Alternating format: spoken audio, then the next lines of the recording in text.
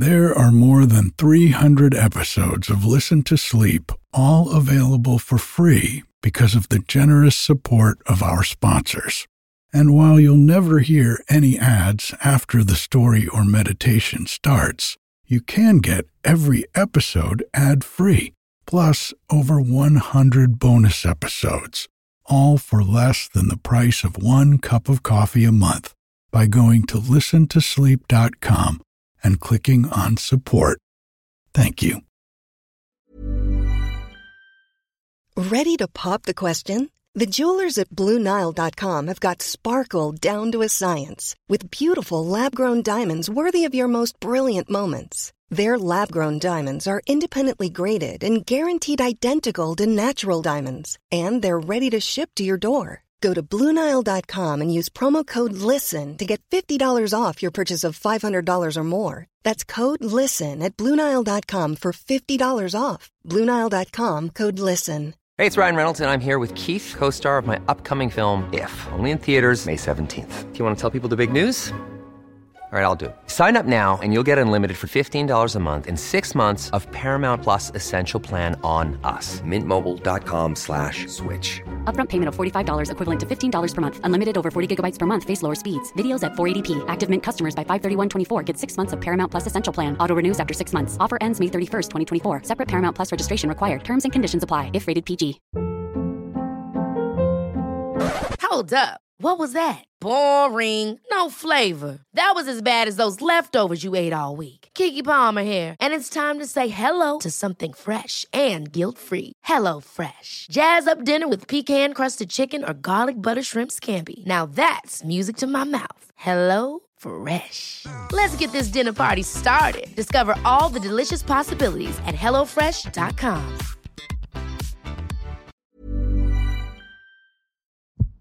Hi, I'm Eric, and this is Listen to Sleep, quiet bedtime stories to help you fall asleep.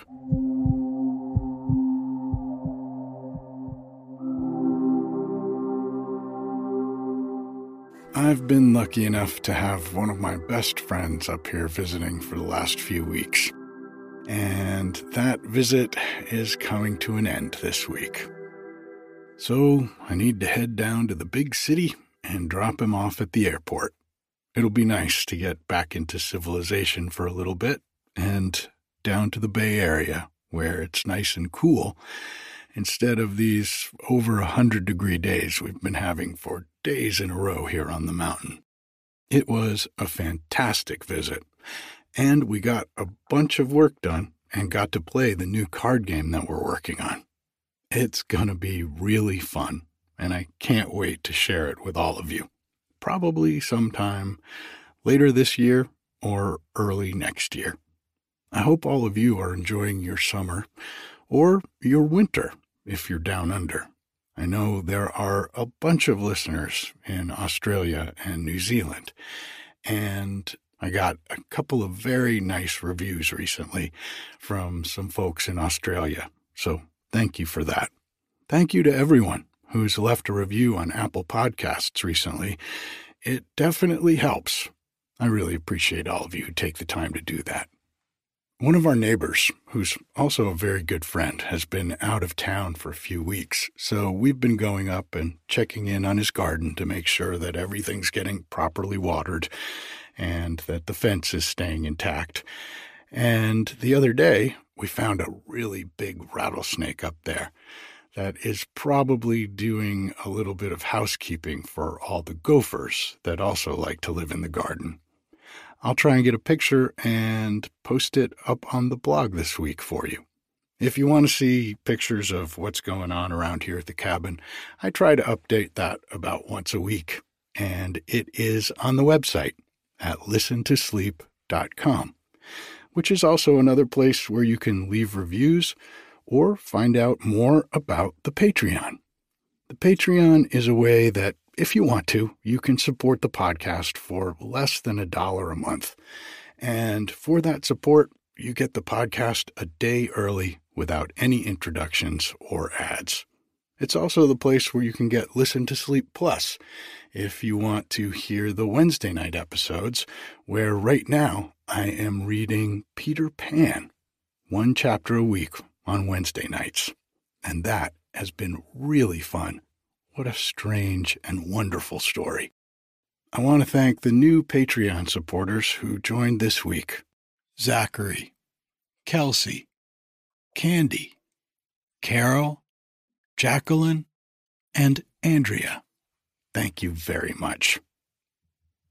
Our story this week is an ancient Persian fairy tale that cleverly proves that a princess with a necklace can frustrate the intentions of a ghoul, and that every king should have near his person the owner of a crystal cup. Let's take a deep breath. In and out.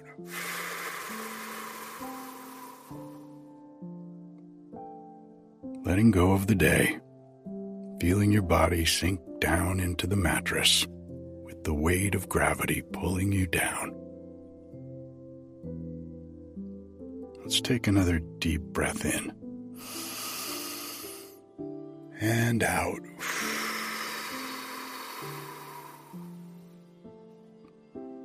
Nothing to do, nowhere to go. This is quiet time. Your time. Time to rest.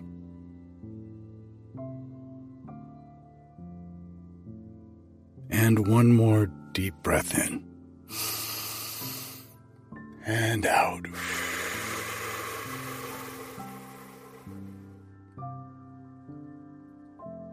If you get tired while I'm reading to you, that's okay. Just let yourself drift off.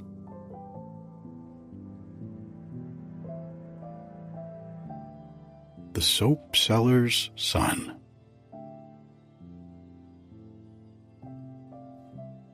There once dwelt a poor but worthy man named Abdullah in Meshed, the holy city, the place of pilgrimage, whose beautiful mosque with a golden dome is the glory of the kingdom of Persia.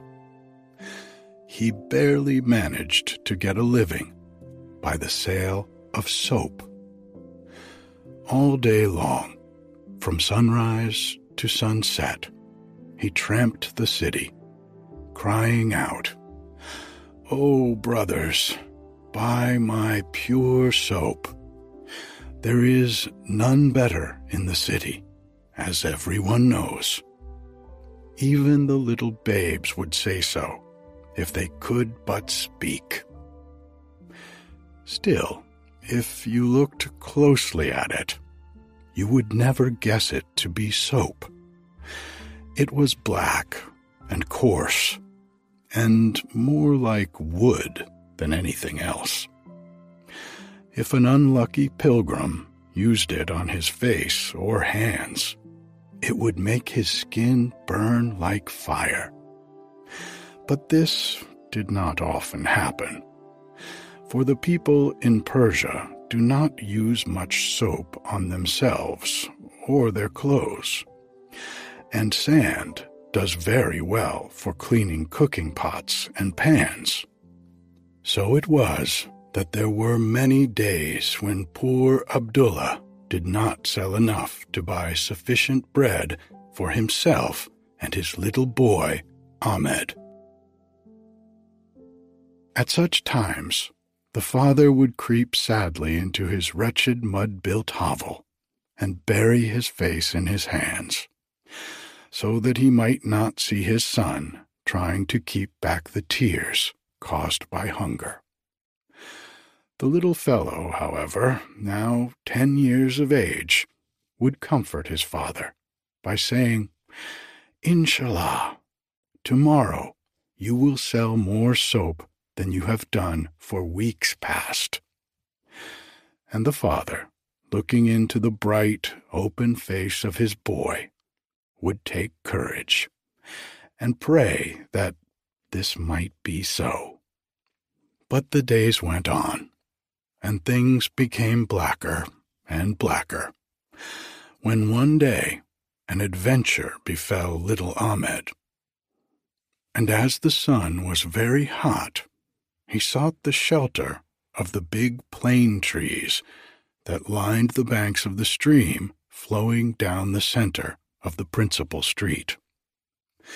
Women were filling their water jugs or washing clothes. A string of camels were drinking.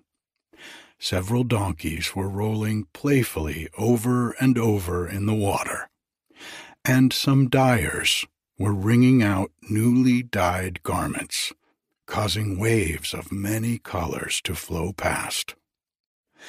Just as Ahmed had stopped to look, a dervish, leading a fine lion by a chain, and some runners with curious hats and coats rushed past, shouting, "Make way for the king! Turn your faces to the wall!"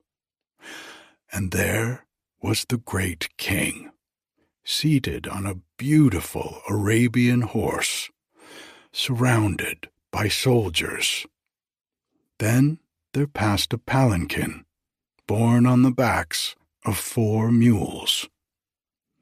The party stopped just opposite to Ahmed, and from the palanquin there alighted a lady closely veiled, evidently wishing to inspect some beautiful Meshed silverwork.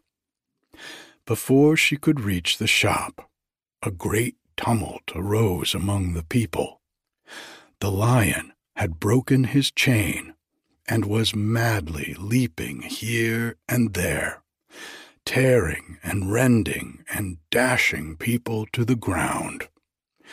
Women fainted, men fled, little children stood still and cried pitifully. Some jumped into the stream. The frightened horses dashed madly through the crowd. All was terror and confusion. Then, with a roar, the lion sprang upon the princess and bore her to the ground. But ere he could tear her to pieces, Ahmed had sprang forward, seized a piece of iron, one end of which was red hot, from the shop of a blacksmith, and thrust it furiously into the face of the lion. With a cry of pain and rage, the lion left the princess and bounded off to the bazaars, where he did great damage. As soon as the princess had recovered from her fright, she beckoned to Ahmed to come near, and removing her veil, told him he was a brave little fellow, and ordered one of her servants to give him a purse of gold. Ahmed had never seen anyone so beautiful, and was so lost in wonder that before he could find words of thanks, the party had passed on. But when the money was spent, Ahmed and his father began to be in want again.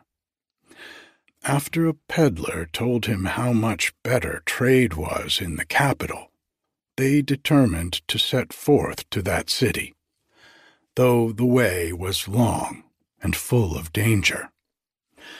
Better to die in the desert than in the heart of a great city, said Ahmed. So they set forth on their journey, sometimes climbing up winding paths among the mountains, at other times traversing the desert, footsore and weary almost to death, often hungry and thirsty, tormented by the thought that they would fall into the hands of the man-stealing robbers who haunted this great pilgrim road. On account of the intense heat and the cruel robbers, they traveled by night. In every shadow cast by the moon upon the ground, they thought they saw a robber on his big horse. During the day, they slept at wayside inns, and in return for little services rendered by Ahmed to the muleteers, they would give him a handful of rice or bread, or a few dried nuts, which kept them from starvation. So it went on, until one night, when searching for the bridge that crosses the Salt River, the sky became suddenly overcast. The rain fell in torrents, and soon the river was in flood. There was nothing to be done but to sit down and wait until the moon should rise. The fierce wind buffeted them. The rain drenched them. They had lost their way and were at the mercy of wild beasts. Once, when the wind dropped for a little, out of the darkness came a groan. "Keep still as death, my son," said the father to Ahmed, "for it is the old man of the desert." Now, Ahmed had never heard of the old man of the desert, and therefore knew no fear. So, despite his father's warning, he got up and went in the direction from whence the groans came. As he reached the spot, the moon came out from behind a bank of clouds, and Ahmed saw a poor dervish lying on the sand. He had a leopard skin thrown over his shoulders. By his side lay a big stick studded with sharp nails, and a basin made of the outer skin of a pumpkin in which he collected alms. "For the sake of the Prophet," he moaned when he saw Ahmed, "give me a drink of water." And Ahmed, filling his pitcher from the river, gave him a drink, though the water was somewhat salty. The water revived the dervish, and he said, "I am Ali, the dervish, and am known throughout Persia. 2 months ago I left Mazandaran to go to Meshed, but yesterday the fever seized me. This is the 3rd attack, and, as you know, it is always fatal. Stay with me, my son, in this dark hour, when I shall pass through the valley of the shadow of death. And when my soul shall have crossed the bridge of death, take this little leather bag hanging round my neck, and therein you shall find a tiny cup, cut from a crystal, which, if used rightly, shall lift thee to great power and wealth. Each morning, when you rise, place a drop of pure water in the cup, and look intently therein, and should any danger threaten you or those near and dear to you, it will be made manifest. And if—" But here his strength failed him, his head fell back, and he passed away. Ahmed found the bag and the beautifully cut crystal, just as the dervish had said, and returning to his father, told him all that had happened. Ahmed did as the dervish had directed him for several mornings, but seeing nothing in the crystal, he dropped the practice. There came a day, however, when they were overtaken by a dreadful dust storm. From across the wide stretch of sand, the wind raged. The sky and sun were blotted out. The air was laden with dust, and the small pebbles and stones carried in the wind cut them until they cried with pain. Shelter there was none. In fear and pain they ran here and there, and when after several hours of misery the storm had passed, they could not see each other. They were lost in the cruel desert with no food, and worse still, no water. Sobbing in despair, Ahmed struggled on. He went like one in a dream. Time after time he fell, tripping over rocks and bushes, but he pressed onward. Then came a time when he could go no further, and he lay down to die. For a long time he slept, and then he was awakened by being shaken. Looking up, he saw an old man smiling and saying, "Why, it's little Ahmed, the son of Abdullah, the soap seller. Don't you know me, Ahmed? I am your uncle. Don't cry because you have lost your way. Come, take my hand, and we will soon find your father." Now, Ahmed wondered why he had never seen or heard his father speak of this particular uncle. But he took the old man's hand, and together they set forth. Mile after mile they went, but no trace of his father could be found. Then he sat down crying, and said, "I am so tired. I can go no further." And the old man replied, "Sleep, my son, while I keep watch." But just as Ahmed was closing his eyes, the old man turned, and Ahmed saw that he had thin legs like those of a sheep. "The ghoul! The ghoul!" he shrieked, and then fainted.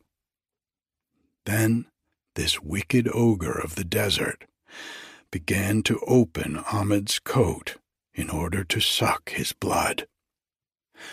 But another cry answered that of the boy, and then appeared on the scene a beautiful young woman, carrying in her harid a necklace of gold and silver beads.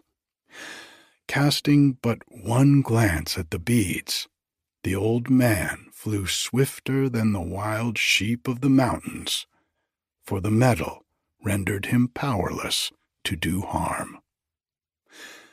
Of course, it was the princess whose life Ahmed had saved in the Meshed. The king, her father, happened to be returning from a pilgrimage, and to give a fright to her servants, she had scampered off the track, and thus had found Ahmed.